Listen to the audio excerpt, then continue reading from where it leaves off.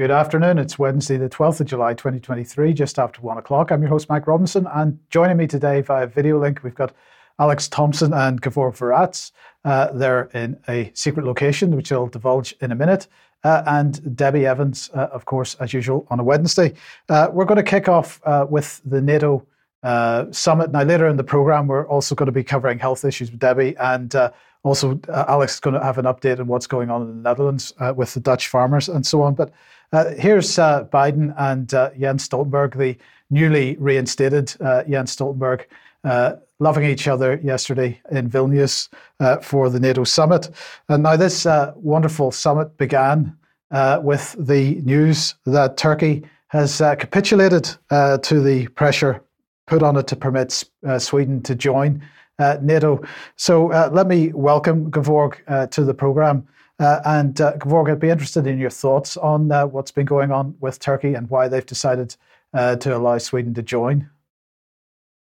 Well, greetings, Mike, and greetings to all our dear viewers. It's a pleasure to be with you again. And with this summit and Turkey's behavior prior to the summit, there's a lot really to be said, because right before the elections, there was a situation in Turkey where the rhetoric of the Turkish Minister of Interior was completely anti-American and full of almost hate speech towards the United States. He went on as far as saying that whoever produces anything towards the American interests in Turkey is a traitor to the nation, and will have to be fought and will have to be eradicated from Turkey. And other statements like that were very prominent. But then suddenly this change happened, and when we see Turkey behaving very differently, that was pretty clear already during the elections and in the aftermath of the elections, that Erdogan was going to start leaning pro-Western, because his appointments, especially at the key positions of the foreign minister, for instance, or the minister of finance, clearly showed that he was no longer going to pursue his anti-Western agenda as he used to. But now with the summit, we see that the change has been complete, and the direction that Turkey is taking is even a more rapid and strong towards the West than it used to be. Okay, well, look, we'll come on to the detail of this in a second. Before we do, let's just reveal your secret location. Now, I have to admit that this would be my idea of hell, Alex and Gevorg, but just briefly tell us where you are.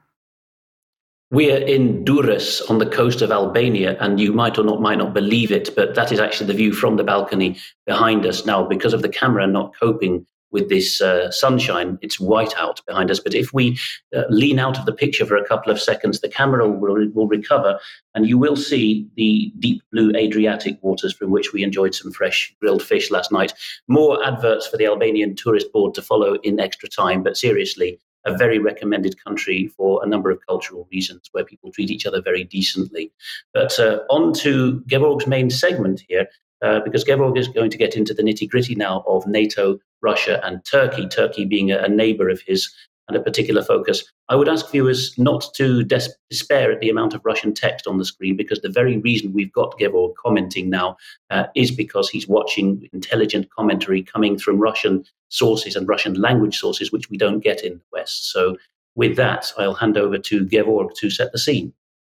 All right. As we've started already discussing this situation with Turkey, I would like to say that, as I've said already, that prior to the elections, all of the rhetoric that Turkey has begun its elections and pre-election period with was radically anti-American and generally anti-Western.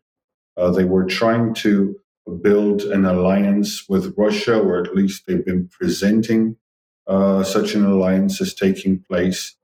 And that, of course, had to do with the gas trade deals that Turkey had with Russia. running the Russian gas through Azerbaijani pipelines and Georgia into Turkey. We're going to run a clip silently in the background as Gavor continues to speak, which will show some of the detail of this anti-American rhetoric. Yes, this person on this clip, it is Süleyman Soylu, a man who was Turkish Minister for Interior. And here he says that it is our first opportunity to have caught the West in its weak point. We have caught out America for the first time in the last 100 years. And by the grace and mercy of Allah, he says, and we're in the strongest position as a country in the last 300 years. So with the help of democracy, or whichever thing they call democracy, well, they're going to become a different nation, a stronger nation, and they're now at a turning point of saving the world from oppression and the evil doings of the West. That's Süleyman Soylu right before the elections. And generally, the whole rhetoric was like that. It wasn't mild. It wasn't softly anti-Western. It was radical. However, this changed, and as we see with the summit, now Erdogan says that there's a way to go with the United States, and I haven't seen any commentary from the American side yet on the talks between Erdogan and Biden. There hasn't been a release from Blinken or anyone of importance. However, the elections in Turkey with the victory that Erdogan's had, and many do call that elections rigged and quite difficult to accept to this day.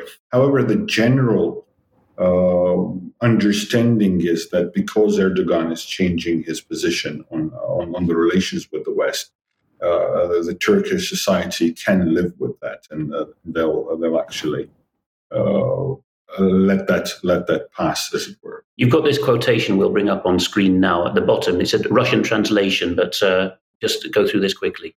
Yes, well, this says that, and that's again Soylu from the Interior, says Turkey has achieved a state or approached a line that whoever continues to advance an American-oriented policy in Turkey will be declared a traitor. This is just how many months ago?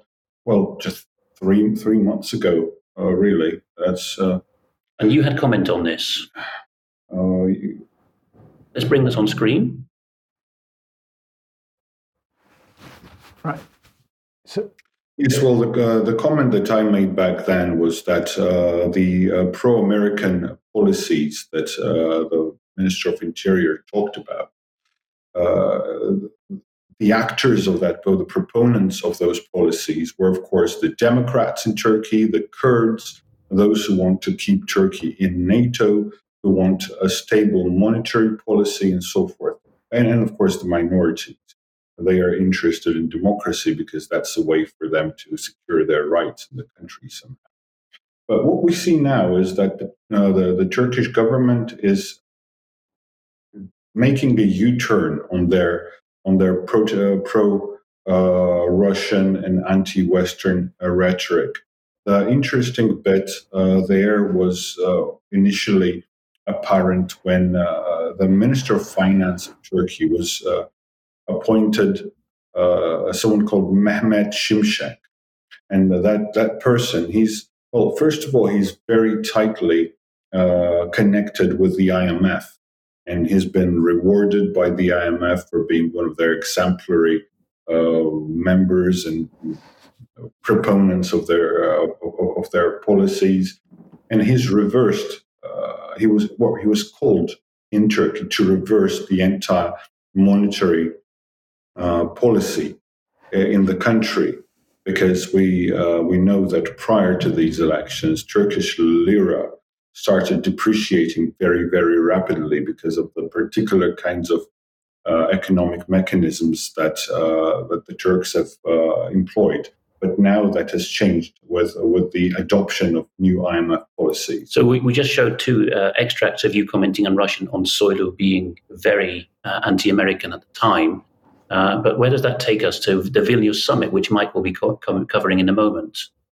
Yes, well, the change now that we see now, also, it's important to notice that it did bring about some Russian reaction, and it is going to impact the Russian-Turkish relations quite seriously, because the Russian, well, a member of the Federation Council in Russia has made already a statement about Turkey behaving in an unfriendly manner, and Turkey becoming, and he said, we say it for the first time, that Turkey is becoming an unfriendly state to us. Meanwhile, at the Vilnius summit, here's a close-up. What struck you about this Biden-Erdogan handshake? Well, I don't know. Nothing struck me about this, but it reminded me of the Soviet gerontokratia, the rulership and the leadership of the elders, as it were. And in Brezhnev's periods, if you had a look at Politburo, they were all well in their 70s. And this is something that we're seeing now. Putin, Erdogan, Biden, all around. Macron's wife. We have a couple of minutes left in the segment, but you just want to mention things to viewers here.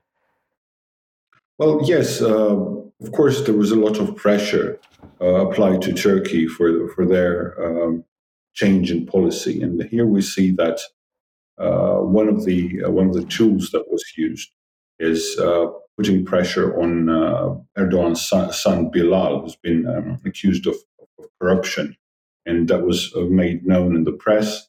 Reuters writes about it, and of course, this could go further if Erdogan didn't comply with what was necessary. And then the Turks stuck their oar into the Crimea. They have. There was this very interesting meeting right prior to the summit in Vilnius, the meeting of Erdogan and Zelensky. And they have been discussing the relations between Turkey and Ukraine, where Erdogan has declared that his position of supporting Ukraine unilaterally was very dedicated and committed. And they've been supporting, allegedly, Ukraine for the whole time. And also, Erdogan has mentioned the right of the Crimean Tatars, or Turkic people in Crimea currently occupied by Russia, their right of self-determination. And prior to that statement, he's made a statement about the territorial integrity of Ukraine. So basically what this shows is that Turkey is really looking forward to a role in the future status of Crimea and the status of the Crimean Tatars on the peninsula. Yeah. Okay, well, look, thank you very much for that, Gevorg. We'll come on to that in more detail in Extra, but we're going to move on now to the rest of what was going on in Vilnius. And of course, who was there but Zelensky, and he was glad-handing with everybody, Rishi Sunak, but also the German Chancellor here and a number of other people. Of course he was. But he wasn't terribly excited about the final communique or what was coming out, because this is what he had to say about it. It's unprecedented and absurd when a time frame is not set for Ukraine joining NATO, neither for the invitation nor for Ukraine's membership.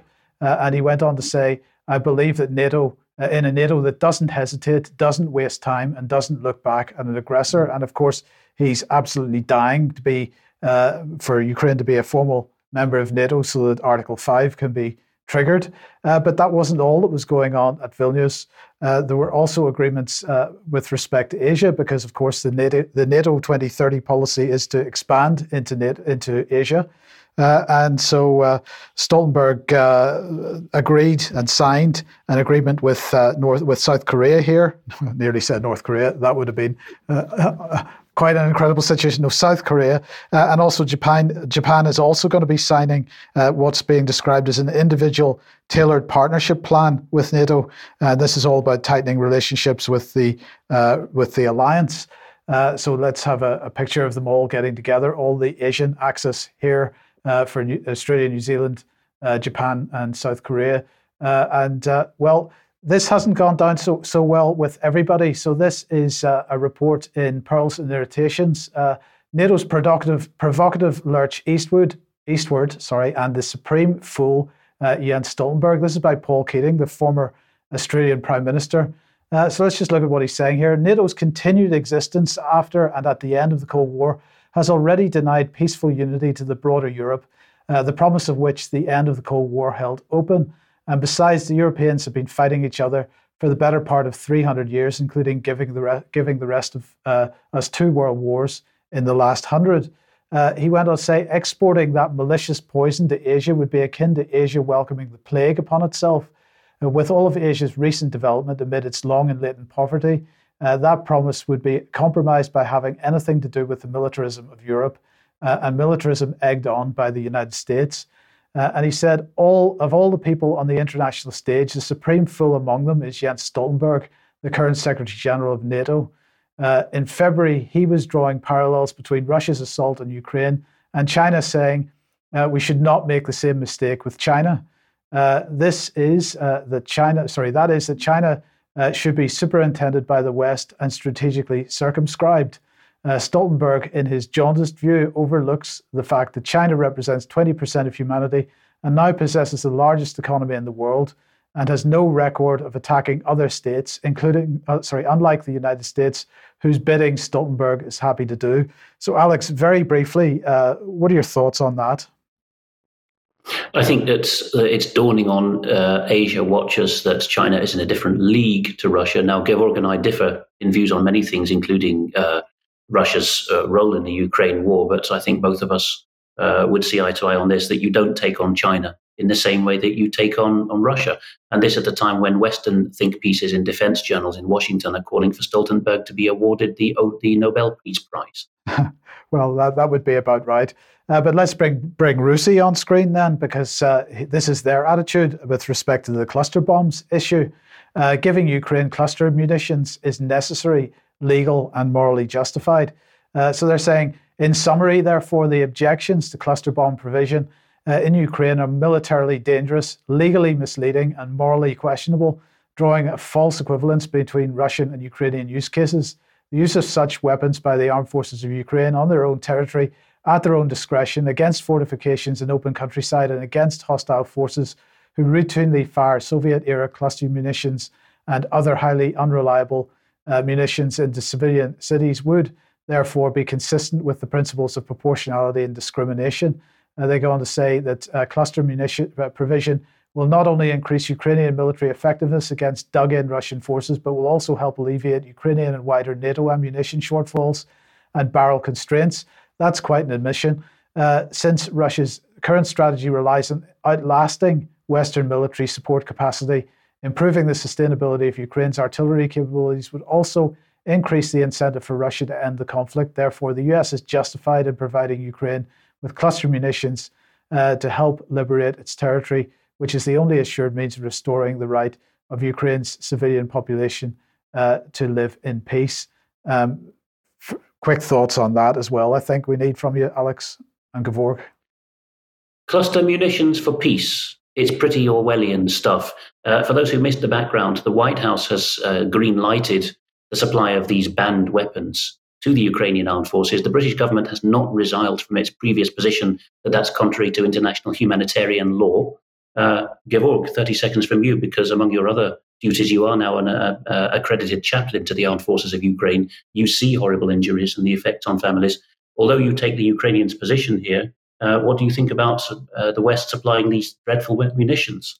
Well, I'll say the following: we cannot justify murders and killings, and we cannot justify war. But when there's a war going on, and when there's an invading force that is Russia, that has all the supplies and everything, and has no moral limits to what it does, and Ukraine being the weaker side, reliant on all sorts of aid that's coming from the West, I think that it is justified that Ukraine will recourse to all the resources possible to secure and protect their people, because genocides genocides in the smaller scale sense, massacres, like what happened in Irpin, Bucha, and other places, Kharkiv and Melitopol, those should be prevented. And the only way to prevent the Russians from committing them again is to drive them out of the Ukrainian territory. That's my position, and made no secret ever. Okay, well, thank you for that. Now, let's change topics then and move on to health. And Debi. Good afternoon. Yes, thank you. Well, just to set the scene for my segment, a story in the Observer and Guardian. It was an Observer study in the Guardian. Very interesting. It's naive to think that this is in the best interest of the NHS, how big pharma's millions are influencing healthcare. Interesting to see a Northampton GP, Dr. Yasir Javed. He's received £483,561 since 2019 direct from pharmaceutical companies, and more than 43 million was paid to healthcare individuals in 2022. So lots of collaborations between pharma. And there's a couple of graphs on the next slide that will just indicate, so you can see there on the left, the drug company payments to healthcare organisation and individuals has almost doubled in the past 8 years. And the one on the right, the 15 biggest drug company donors to the UK's health sector. So you can see GlaxoSmithKline ahead. But check out that article. It's a very interesting article, which brings me neatly on to, it's that time of the month, and it's the MHRA board meeting. But I had to fight to get the joining link. And I only received the joining link after a flurry of 4 emails to the MHRA. I received the link 40 minutes prior to the meeting. So it was kind of almost as though maybe they didn't want me to be there. And I'll be talking about the MHRA more, but I did make it. And as you can see, we're not allowed to screenshot, we're not allowed to take films, but I did make it to the MHRA board meeting. So what did they talk about in the board meeting only yesterday? Well, I can tell you that you'll be very pleased to know that they talked about all sorts of things. And I've just put a compilation on one screenshot here for you. So they talked about the yellow card, tick box. They talked about the O'Shaughnessy review, tick. They talked about the Cumberledge report, tick. They talked about sodium valproate, tick.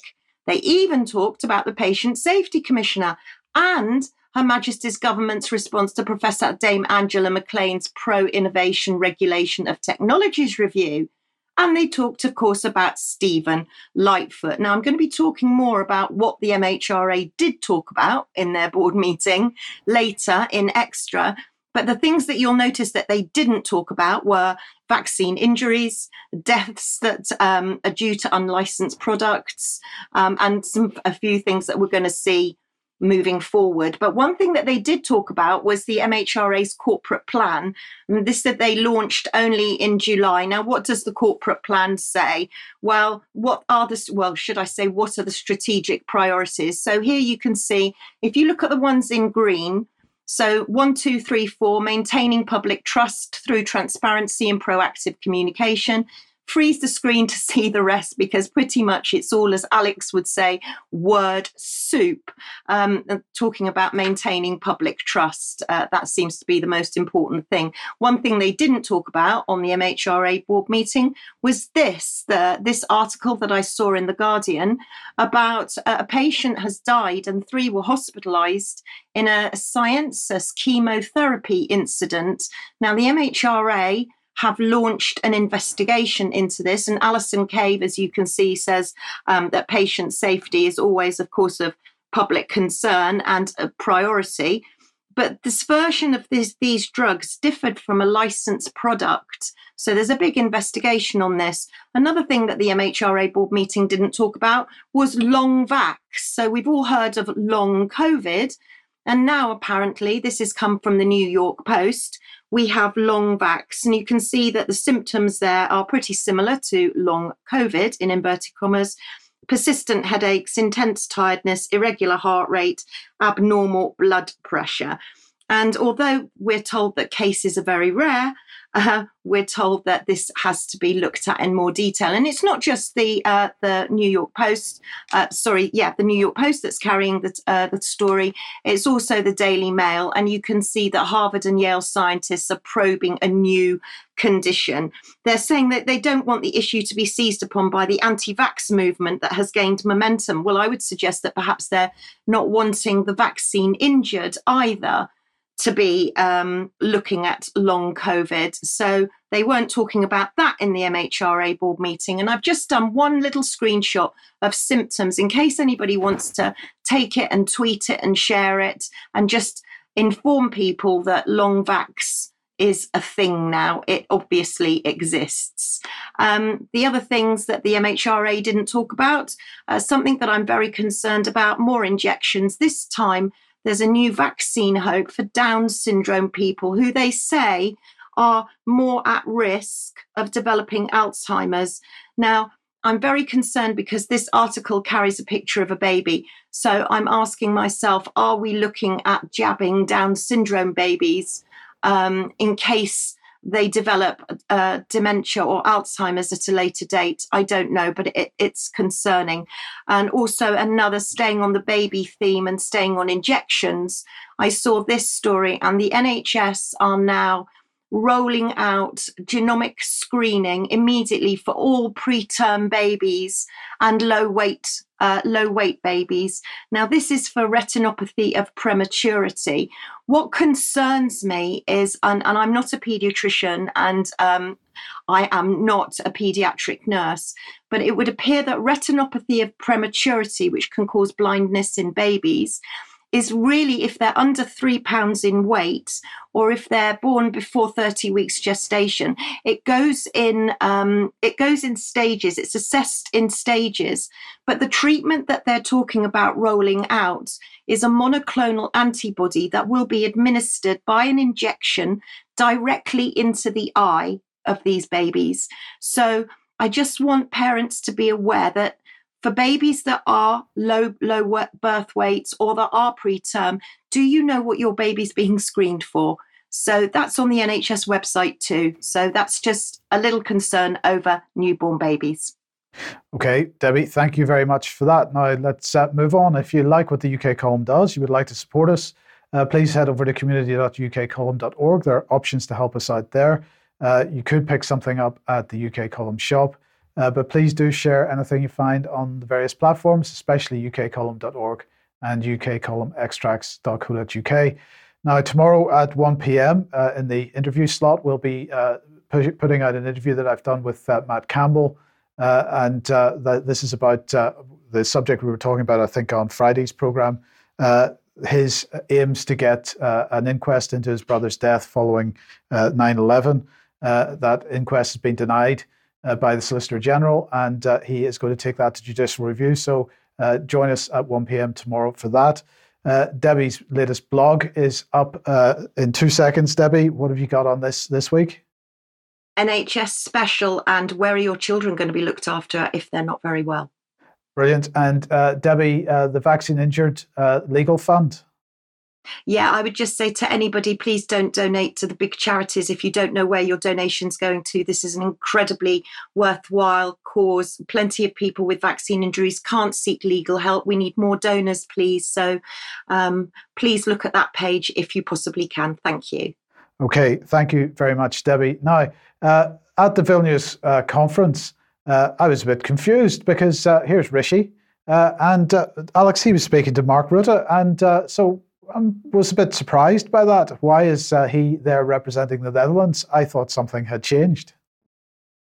Yes, allegedly Brexit. But then on one of my regular jaunts to Brussels the other day, I was speaking to a young civil servant of the Dutch Ministry of Defence who said, you British are so regretful that you've left the European Union and you can't participate in PESCO, the European Union military unification projects, but you're trying to get there bilaterally through the back door. So that might be a QED of that. But Rutte's out on his ear, as we're about to see after that. So we don't have time to cover the whole collapse of the Dutch government, but we cannot mention it, cannot leave it without mention. So these will be in the show notes. People can use machine translation software to translate the links that they'll find there. But NRC Handelsblad, a bit like the Financial Times, reports that the problem, the straw that broke the camel's back in this four-party coalition and caused it to fall, was that a smaller member of the coalition, the Christian Union, absolutely refused to limit the numbers of people brought to the Netherlands on family reunification visas after the asylum case of a relative had been granted. This against the will of the larger parties that represent secular business interests, in the case of Rutte's own party, or light, nominally Christian interests, the Christian Democrats. So the opposition came from what we'll see on screen now, ChristenUnie, representing the evangelical Protestants, not the Reformed Protestants. There's a bit fine difference, but a huge difference in politics here. So ChristenUnie here has a blog from their member of Parliament, Mr. Seder, Don Seder, as far back as February. And ChristenUnie there, through the person of their member of Parliament, saying, we absolutely cannot postpone family reunification. This was from February. This has been bubbling under the surface for months. And here, rather surprisingly, Mr. Seder says that judges would throw out the measure, probably correct, actually, to give him his due. He knew that Dutch courts would say, no, family reunification is an absolute right. You cannot delay the timing or reduce the numbers of those who are coming to join family members who've been given asylum. Here, another piece which people can find by going to the show notes and using a translation software application. We see here that a representative of the ChristenUnie party, which has gone far left now, far further than you expect from a party of the name Christian, Nathaniel Post, who leads their youth wing, says here in a tense dialogue with a representative of the former coalition partner, the VVD, Rutte's party, which have now fallen out. He says, we couldn't carry on muddling through like this. We don't think there's any need to reduce migration. They opposed the idea from the bigger parties that there would be A and B category immigrants or refugees, where category A was fleeing persecution for their sexuality and category B was fleeing war zones, and the latter would have restrictions on family reunifications. And this causes even Ferry von Weinen, who's the representative of the governing VVD party, to say, I don't know what you're talking about. Everyone knows you can't get a place in school or hospital because of this. The consequence, as reported by Het Parool, along with all the other newspapers, is that Mark Rutte is leaving politics, finally. He's been in governing the country for 13 years through 4 coalitions, but the last of them, really, the unprecedented split here was that finally the smaller Christian party, not the most conservative one, but has gone so far left that it was joining D66, the very radical anti-religion party, in saying we absolutely must have as many migrants and refugees, particularly refugees, as turn up on our shores, and their relatives. They've got human rights to bring their families with them, anyone under 25 who's associated with them closely. Just to cover the farmers en passant as well, Europe Reloaded was one of the several sites that covered and then retracted this idea that there'd been a state of emergency declared in The Hague last week. For the umpteenth time in the last 2 years, there was a mass descent of tractors upon the central Hague area to protest in front of Parliament. What was actually the truth of the matter was it was a noodbevel, an emergency order from the mayor to clear the area around Parliament and stop the tractors coming towards Parliament. Not a state of emergency, but sadly the farmers, they're just getting ignored now, and it was not them that caused the government to fall. Their well-known woes was not the problem, it was immigration. And people wanting to know more on Dutch farmers in general, I would point them to this piece written by a deep specialist in agricultural policy and health on the very excellent Brownstone Institute website called The Future of Traditional Farming and Healthcare in the Netherlands. Here you get a bundle altogether of what's being done to Dutch farming and how corporate interests have completely taken over the country, particularly in its agriculture. So are you saying, Alex, that the Dutch farming issue had no impact on the fall of the government? Sadly, that is the case, because the urbanized and more left-leaning half of the country, including a lot of the Christians who are I keep going on about religion in Dutch politics because it's important, much more important than in other Western European countries. The whole left-leaning and urban section of society has determined that farming has to change, probably has to be reduced, some would say to zero, and they have very little sympathy indeed for growing farmer suicide in the Netherlands. Yeah, okay, thank you for that. Now, Debbie, let's come back to you, and I suppose a related topic to particularly farming, and we're talking about land grabs in the UK. Yeah, well, we're talking about an attack on animals, an attack on farmers, and land grabs. So I caught this story on Sky News about a daffodil extract that's going to be fed to cows in order to reduce methane production. But then I went to look at daffodils because my mum had always told me that daffodils were poisonous. So I went to have a look, and I found a site, Poison Control, daffodils beautiful but toxic. And it would appear that all parts of a daffodil contain lyserine, and this is toxic. It's especially toxic, actually, to animals, and it can damage their liver, make them feel sick. And it's also got oxalates in it. So when you eat it, it can sting the mouth and sting the esophagus.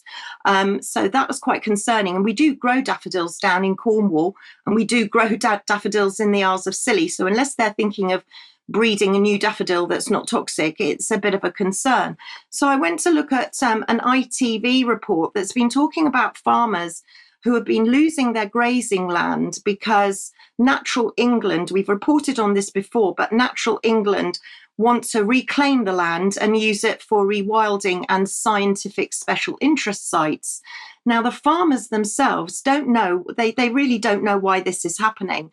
And you can see a couple of quotes here. Eric Murley, this family's worked the land near Pendeen for 50 years. Another chap, Edward Richardson from the charity farm Cornwall, says, I've worked this area now for 13 or 14 years. I've never seen farmers so upset. They don't know what they've done wrong. Well, they haven't done anything wrong. But what we can clearly see is that this is happening in different areas. In Devon, for example, they're reclaiming agricultural and grazing land for solar panels. So in different parts of the country. So looking at Cornwall, we've seen, again, we go back to lithium mining. We've talked about lithium mining before.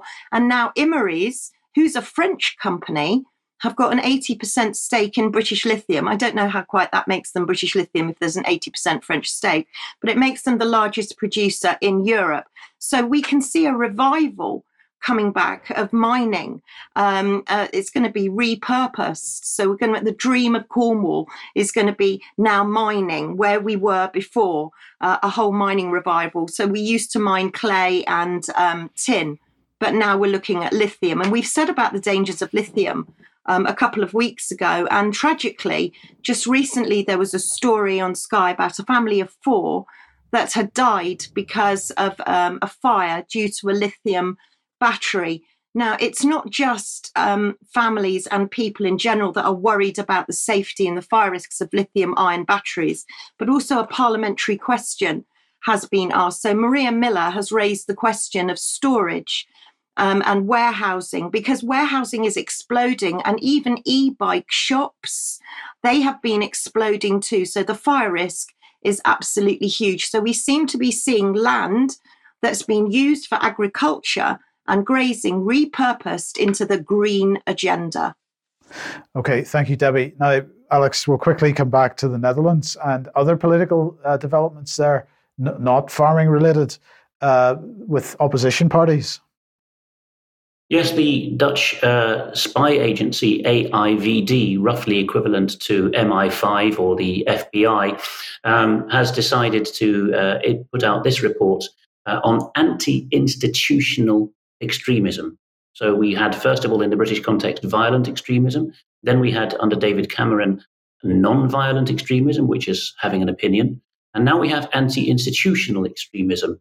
And the cover shot that was shown there, by the way, was from the tourist town of Veere, or very nearby the village of Vrouwenpolder, one of the many places where, as you drive around the Netherlands, you will see stickers saying that the virus, the media is the virus, the public journalists are fake news, watch out for the Great Reset. This is what's being branded anti-institutional extremism.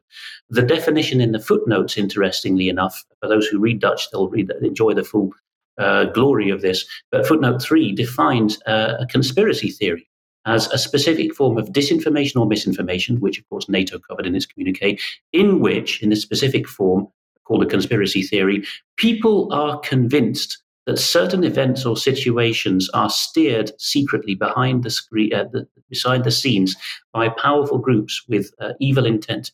That is the first time, and I'm not surprised the Dutch have done it because they like doing these transparent things. They've attempted to define what a conspiracy theory is. There's also a footnote there saying cultural Marxism is a theory, which David Scott would rip into them, of course. This shot from the report, which came out, as I say, before the government fell, but this is from civil servants anyway, albeit very politicized one, shows an inverted pyramid. If you flip that so that overheight at the bottom goes to the top, which is government, you can see that for the first time a Western intelligence agency has said that between the citizens, burgers, and the government overheight, remember this should be bottom to top to be more honest, you have two ladders going up or down, mediating between the government and citizens in what they call the democratic order, which is what they are there to protect in the Dutch and German spook system, they say so. And these two ladders are media and science. So if people lose trust in media and science, then that's when the fun starts as far as they're concerned.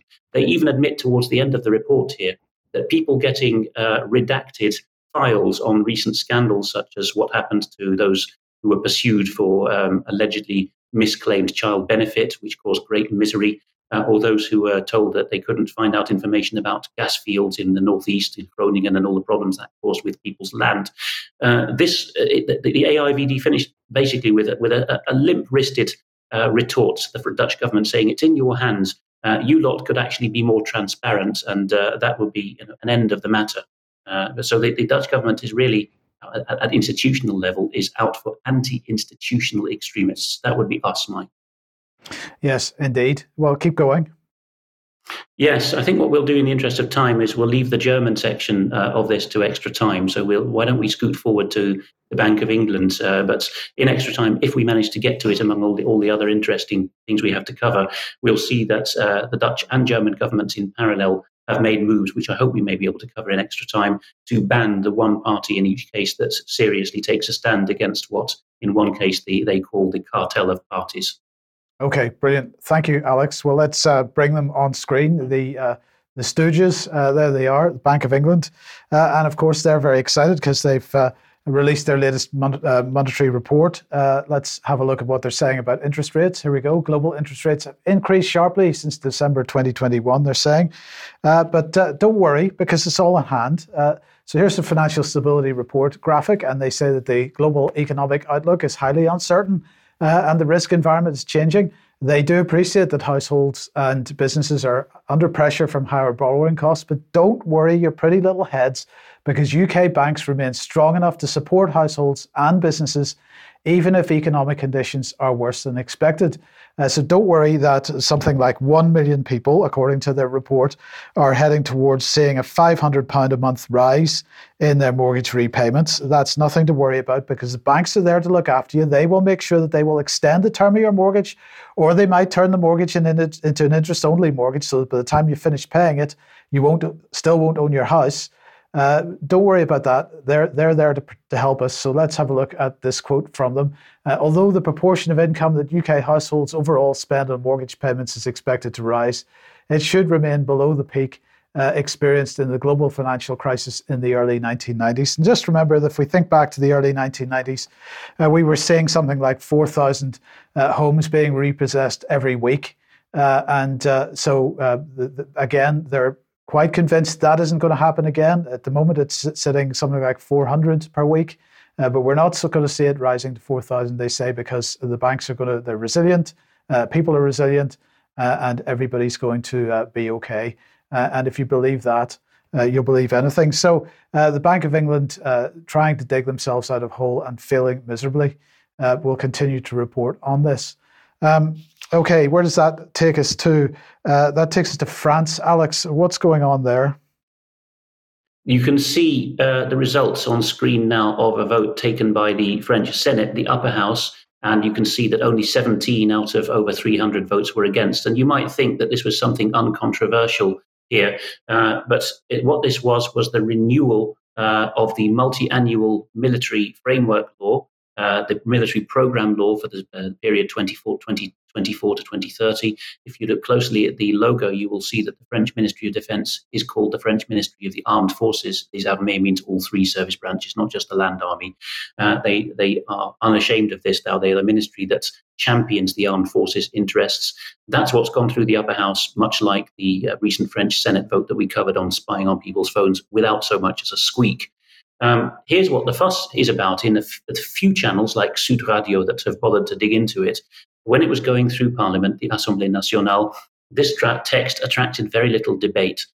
So what's on screen is the part of the law that's just been passed and which will ironically enter into force on Bastille Day, this Friday, which will revise the framework law for the ministry, for the armed forces. So the law that's passed has got this section which says that Chapter 2, General Principles of the Framework Law on the Armed Forces, will be amended to read that if there is a real or foreseen threat, anticipated threat, that menaces the essential activities of national life, etc., territorial integrity, the institutions of the republic, which means the politicians are about to fall, or of other natures justifying international efforts, the usual get-out clause, then they will be able to, you'll see it halfway through the text here, to requisition or to commandeer, you can also translate it. You can also just use the French word requisition in English. All persons, whether physical, natural persons, or legal entities, and all goods and services required by ministerial decree. The decree will even be able to go out to be issued not just by the Prime Minister, but as we see at the bottom of this extract, that the Prime Minister can tell other administrative or military bodies that they have the power to commandeer French persons, including citizens abroad. Those who are requisitioned or commandeered will be told that they have to serve the nation in this capacity. There will be some kind of compensation afterwards, but they'll be selected here for their physical and psychological aptitude, as you can see on screen at the moment, and their professional savvy and technological know-how. And if it's a company, they have to give all their resources and do work for the state. This is the extent of who can be commandeered. It will be anyone in France, any French citizen anywhere else in the world. And if they say, go away, I want nothing to do with France, they are risking a jail sentence or €500,000 fine if the French can get them one way or another by extradition or catching them on the return to see their family on a deathbed or something.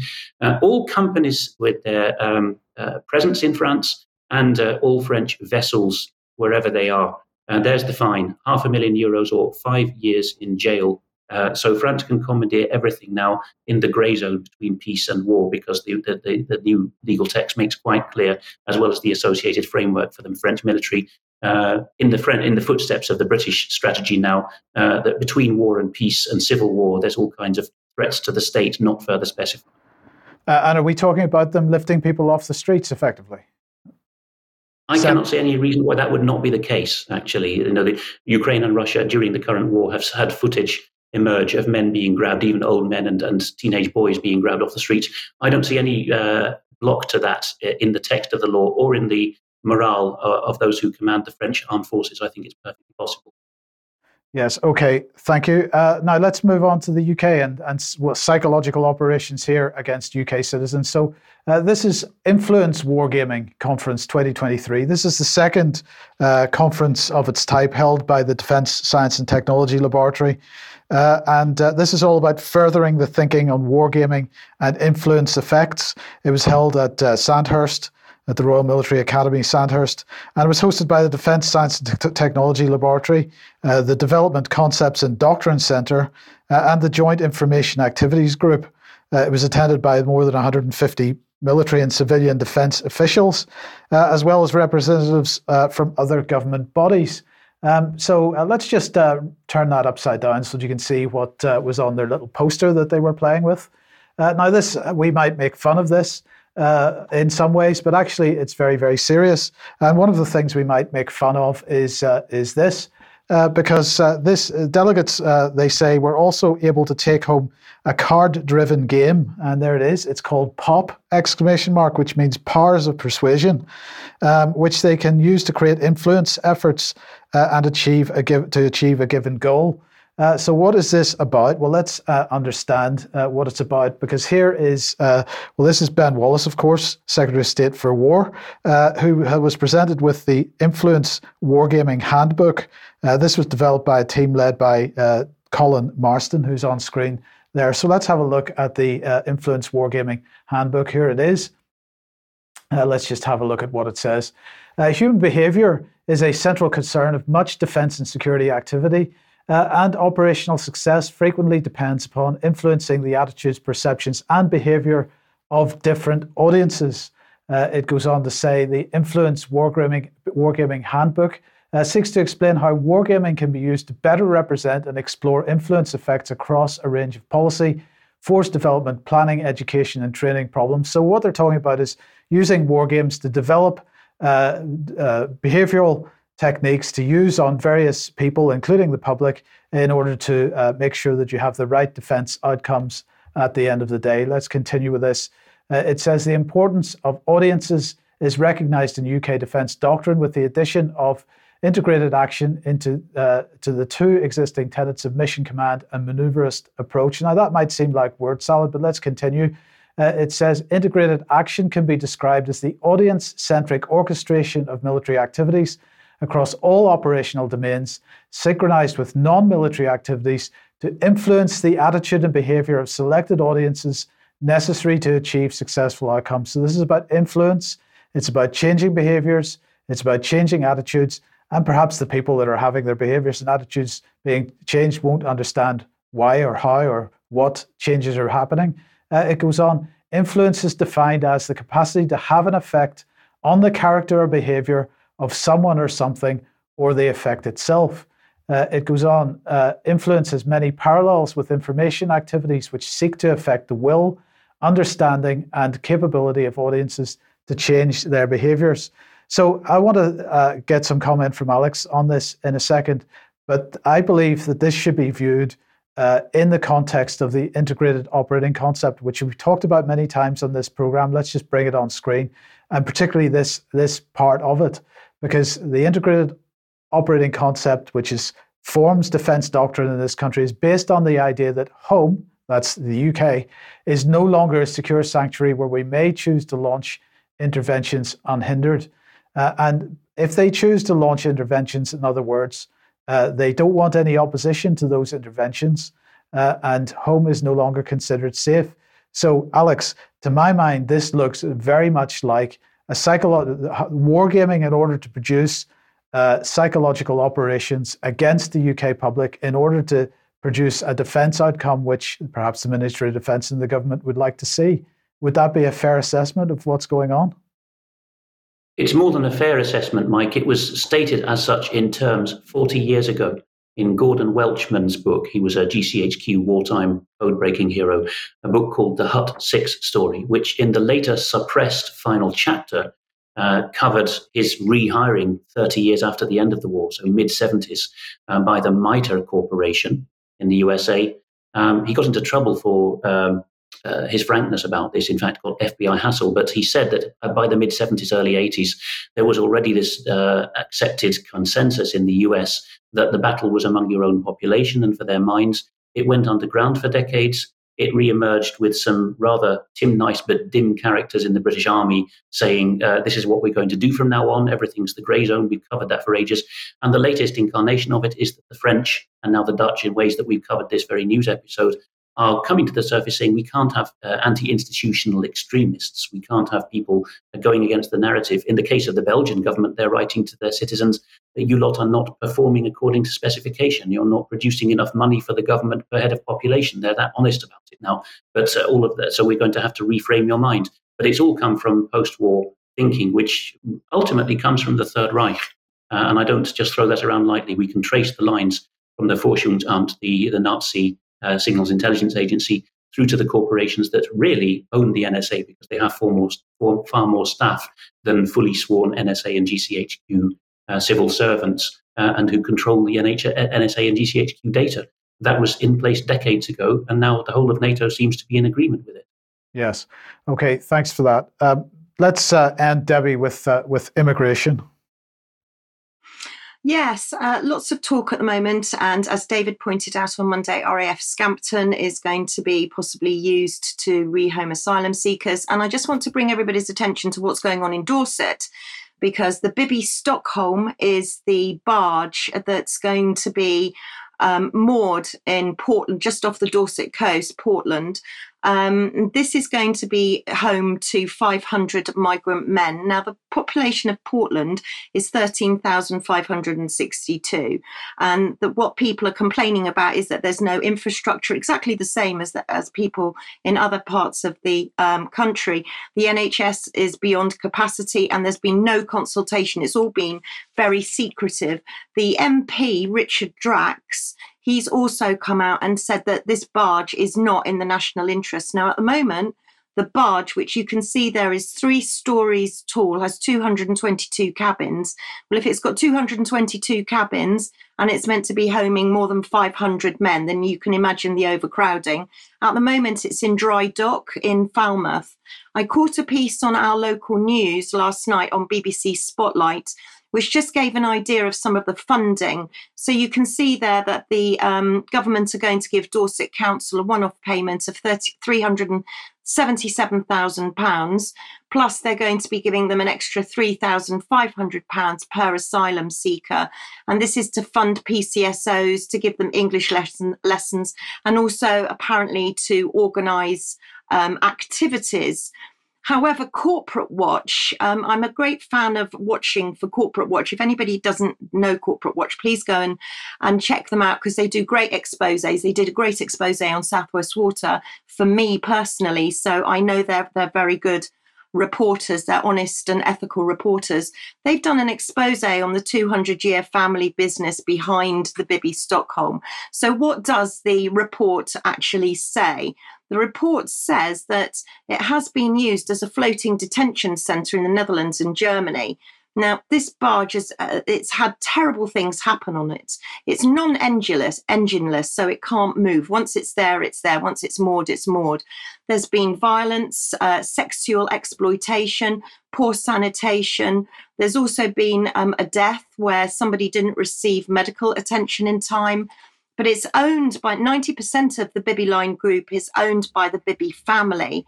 And apparently the migrants will be able to leave, but the expectation, and that's where the word becomes very relevant, they're expected to return by 11 o'clock. And they say that there'll be significant surveillance. My question is, on who? Is this on the whole of Portland? Is everyone in Portland going to be surveyed, or are asylum seekers going to be tagged? We don't know. So when you delve further into the Corporate Watch expose, you can see that there's been suicide attempts. There's been, again, you can see there's been a death from no medical care. There's been abuse, and plenty of people that have got experience of a kind of undercover expose of the Bibi are saying that it's not safe. According to Corporate Watch, it's going to cost £20,000 a day to charter and berth, and that equates to over 11 million in 18 months. And the other beneficiary is Langham Industries, who are an engineering company who have been given regular donations to UKIP. So keep an eye on what's happening in Dorset, because I think sometimes we forget that Portland is only a small place and they're really fighting hard. No to the barge is where to look if anybody wants to make comments. And if anybody's watching and would like to comment and talk to us, then please get in contact. Alex, have you got any thoughts on this? Yes, when that vessel or that class of vessels was used by the Dutch and also by the Germans, but I know the Dutch situation better for prison overspill, it became known as the bias boat, something that translates as the Nick ship. And there was all kinds of scandals from the left about how this was unworthy and indecent in people's human rights to put them on such barges. And of course, it all came out of the public purse. The same vessels have been repurposed for migrants. And Debi's just outlined that the same interests and the families are behind it. And all of a sudden, we are to welcome it.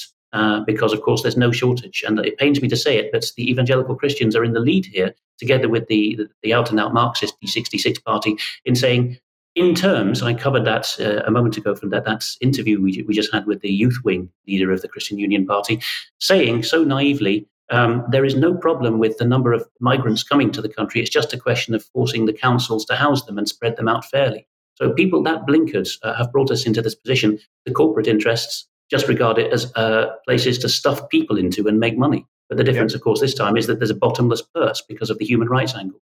Yes. Okay. Now we're just going to end with one slide we'll put on in 1 second, but the COVID-19 inquiry has been progressing, as we all know. And it was interesting that a couple of days ago, they were covering the behavioral aspects of this. Now, they even talked about the Mindspace document at one point, I think it was on Monday, but they were not in any way negative about that. The testimony that was being given was very pro, it seemed to be. But I just thought, Alex, I would ask, since this is the 12th of July, and of course this is the famous day when the Orange Marches happened in Northern Ireland, who do you think would be the best person that the COVID inquiry could decide to bring on to give evidence today? If you really wanted to rattle the cage, you would bring someone on like the political leader of Sinn Féin IRA, wouldn't you? Well, let's just show the photograph then, because this is from the COVID inquiry this morning. And yes, there is Michelle O'Neill, and that's exactly who they did bring on to give evidence today. So I doubt very much, Alex, you can correct me on this. I'm sure it wasn't intentional. Oh, well, I mean, again, Dutch politics can do one better. On Good Friday one year, they brought out the euthanasia pill. And the minister from that D66 party I mentioned, who brought out the news that day, actually used the phrase, "it is finished," to declare that the cabinet had come to an agreement. And afterwards, she said, "I had no idea it was Good Friday, and I didn't mean any allusion to the crucifixion by saying it is finished." So if that can be passed through, got away with, then you can get away with claiming it was simply a scheduling error that Sinn Féin's leader was brought on the 12th. Mind you, the BBC has just done a volte-face this year after several years of deciding that the Orange Walk is part of Northern Ireland's cultural heritage and featuring it. They had a hand-wringing statement earlier this year that they would not feature any more parades because it was contrary to the society that the BBC wishes to shape. Yes. Okay. Well, thank you very much. We've got to leave it there for today. So I'm going to say thank you very much to Alex, to Gevorg, and to Debbie for joining us. Thanks to all our viewers for joining us today. We will be back in a couple of minutes if you're a UK Column member for some extra. But otherwise, we will see you at 1 p.m. as usual on Friday. Don't forget the interview at 1 p.m. tomorrow in the usual places, ukcolumn.org/live and community.ukcolumn.org/live. We shall see you then. Bye-bye.